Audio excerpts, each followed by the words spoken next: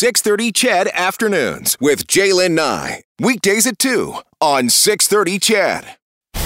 You know, we have a genuine faith in our players and our ability to continue to improve. And for us, you know, there's areas of our game where we can be better. That's just the facts, is that we weren't anywhere near where we needed to be in some areas. We're going to address them, we're going to improve, and we'll be ready for game number 5. Tell me what you want and I'll tell you what I'm going to do. I'm not giving up, come on, we got nothing left to lose. I've been here from the start, you know I'm not going anywhere. I don't give a tell me what you want, you can get it. You do your work by meeting as a staff, breaking the game down properly, and then giving your players, you know, something that they can hang their hats on as they move forward. The LA Kings have tied the series. You want to make sure you're not just sweeping things under the rug. You want to make sure you're seeing things the way they occurred. You do your work, and you give your players something that they can sink their teeth in order to improve. And that's where our focus is. We're moving on to game number 5 now. You can get it. Tell me what you want and I'll tell you what I'm going to do. I'm not giving up, come on, we got nothing left to lose. I've been here from the start, you know I'm not going anywhere. Pulsating playoff hockey. What you want, you can get it. I think you're going to see an Edmonton Oilers team that's going to come out unprepared. They're going to come out hard, and they're going to be a team that realizes there's no shortcuts to playoff success. You can get it. Tell me what you want and I'll tell you what I'm going to do. I'm not giving up, come on, we got nothing left to lose. I've been here from the start, you know I'm not going anywhere. Tell me what you want, you can get it. Well, he has played with some of the greatest hockey players of all time.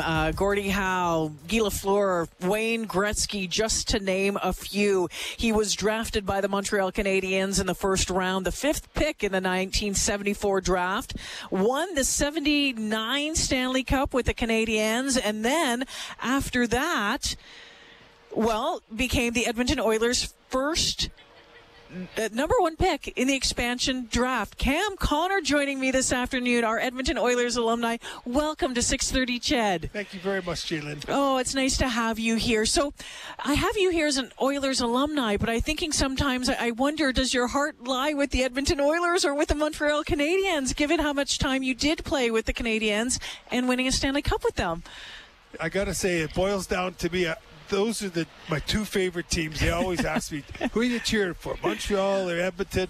It really depends what city I'm in. 2 great teams. But you ended up calling Edmonton home. You know, Glenn Sather told me when he phoned me and said, we made you our first choice, and I'd played against Glenn for 4 years in the World Hockey. He said, buy a house, you're going to be here a long time. Well, 10 minutes before the trade deadline, we were in Montreal in the dressing room, and I heard it on the radio. I got traded. So I rented my house out for 10 years to Colin Campbell and other hockey players, and decided to move back. What was it like playing for Glenn Sather? I butt-dialed him once. He helped. I wrote Peter Pocklington's biography a few years back in 2009, and Glenn Sather was a part of that. And I accidentally butt-dialed him once. And that's something that you don't want to do. It was trust me, it was accidentally. Okay. And I was a little nervous around him. Was he as badass as it seemed? No, Scotty Bowman was badass. Glenn Sather, you know, he had his moments. Like he'd never lie to you. He'd tell you the way it was, good or bad. But I think the players that he had, they all respected him. You know, he came down on you like all coaches would. With Scotty Bowman, all the players, they just said, he is the meanest coach you ever saw. But I guess, you know, he got results. And Glenn Sather, he was somebody that was usually pretty good. And Dave Semenko was somebody that, you know, Glenn would be giving him heck. And Semenko's always had the one-liners. And then Semenko would sit there cool and calm, and then he'd deliver his one-liner. And then he'd get Glenn in the whole dressing room, you know, laughing, and they would diffuse everything with Glenn. Last time I saw Dave Semenko, was the 2017 playoff run here at Rogers, and of course, you know, passed away a couple of years later. You've said goodbye to some great players over the past number of years, most recently Guy Lafleur, who you had an opportunity to play with as well. Good relationship you had with him. You know, I think anybody that has played with Guy or has even met him you can't deny what kind of a person he is. He always treated me special, as did all the guys in that team. They were so good to me. And with Guy, he lived pretty close to me, so we would drive to the practices, to the charter flights together, and he'd just drop in and, just to say hi. And then after we won the Stanley Cup, he just said, Cam, you and I, we're going out tonight, which was quite an experience. I was going to say, what was that like? Quite an experience. Well, the Montreal police, they didn't want us drinking and driving. Of course. And so they gave each one of the players a motorcycle cop with a sidecar. So we would go into the bars and drink whatever we wanted to. Everything was free. Just walk out, jump in the sidecar, and say, here's where I want to go next. And they drive you to the next bar, and you go back in there, and so yeah, some good times. It was really great. It really was. Cam Connor joining me this afternoon. He was the first pick, the number one pick in the NHL expansion draft, the Edmonton Oilers' first pick in that NHL expansion draft in 79-80. I have to ask you, from my research and when I've been reading about you, one of the things that folks often bring up, and the scribes out there, they always want to talk about that double overtime goal of yours in that Maple Leafs Canadiens game in, what year was that? Well, that was the year we won the Stanley Cup. 79? Yes. Okay, so it was 79, and you hadn't played in like 100 minutes? Well, exactly. And, the Montreal Canadiens, when I joined them, they had won the Cup 3 years in a row, so This was the fourth year now. And they were the best team in the world. And so I knew I wasn't going to get a lot of ice time, just keep my mouth shut and keep working. But Bowman wasn't a fan of mine, which is fine. And it happened to Ken Dryden had told Scotty Bowman, because we're playing the Leafs and they were a rough, aggressive team. So we played them 2 games in Montreal and they ran us. We won.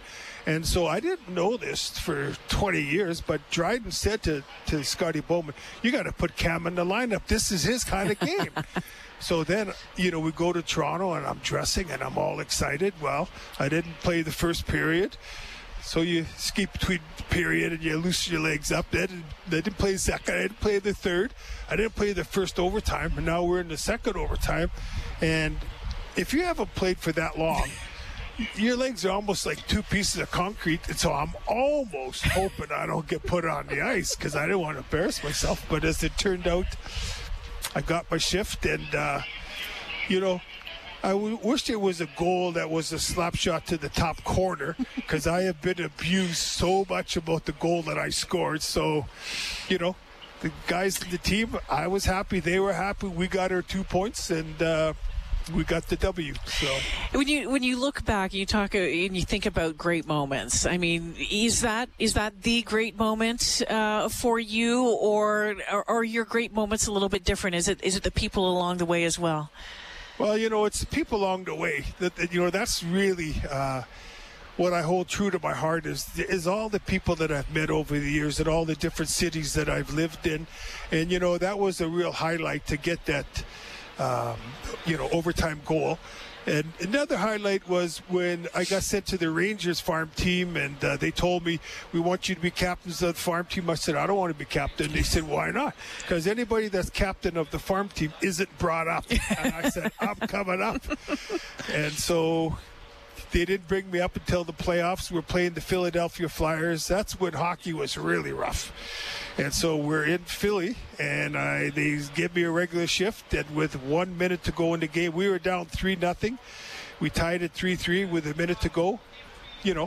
They put me on the ice, and I scored on my friend Pete Peters. And so that was a highlight. And they had me on the radio after the game, and they said, is this the biggest goal you ever scored? And I said, well, it is if it gets me out of the minors. But it didn't get me out of the minors. You have a podcast. Yes. And it's called View from the Penalty Box. Yes, correct. Yes. Are you still doing it? View from the Penalty Box? You were a little bit of a protector in your day, I understand. That came natural to me. My best friend growing up was a guy named Roddy Piper. He was my all-time favorite wrestler. So I've got scars on my body from fighting him. How did you meet? Well, the truth is we went to the same school, but we kind of just walked by each other. And then this is almost embarrassing, but one day there was a knock at my back door. We were about 16, 17 years old, and a couple buddies of mine are standing there with Rod. And they said, Cam, you're a pretty tough guy, and this new guy, Rod, he's pretty tough. Why don't you have a fight? So I said, sure. So we went into my garage and went at it, and I did not know he was a light heavyweight boxing champ in Toronto. So he beat me. And we just became best friends, hitchhiked to Toronto together, and it was wonderful. Okay, so you know what, Cam? I'm going to have to leave it here this afternoon, but boy, oh boy, I sure hope that we get another time to talk sometime, and like for an hour, because it would be fascinating to hear more about your stories. Before I let you go, your thoughts on the team this year? You know, this is a good hockey team. They really are. They've added pieces to the puzzle, and it's like any team. You know, they're playing with confidence. The goaltender has to be stopping the puck in the playoffs. I mean, that's a must. It seems like the goalie situation is coming, to look a little more on the positive side. And I actually thought after they lost the first game, they would win 4 straight. Okay. Now I'm going to say they'll win the next 2. There we go. They'll win the next 2 for sure. Cam Connor, it has been my pleasure. Thank you so much for joining me this afternoon. And thank you very much. Take care now. Cam Connor joining us, our Edmonton Oiler alumni this afternoon. Boy, I could listen to you talk for the rest of the afternoon, let me tell you. It's 5:18. We need to... I better start my podcast again. You need to start your podcast Okay, again. thank you.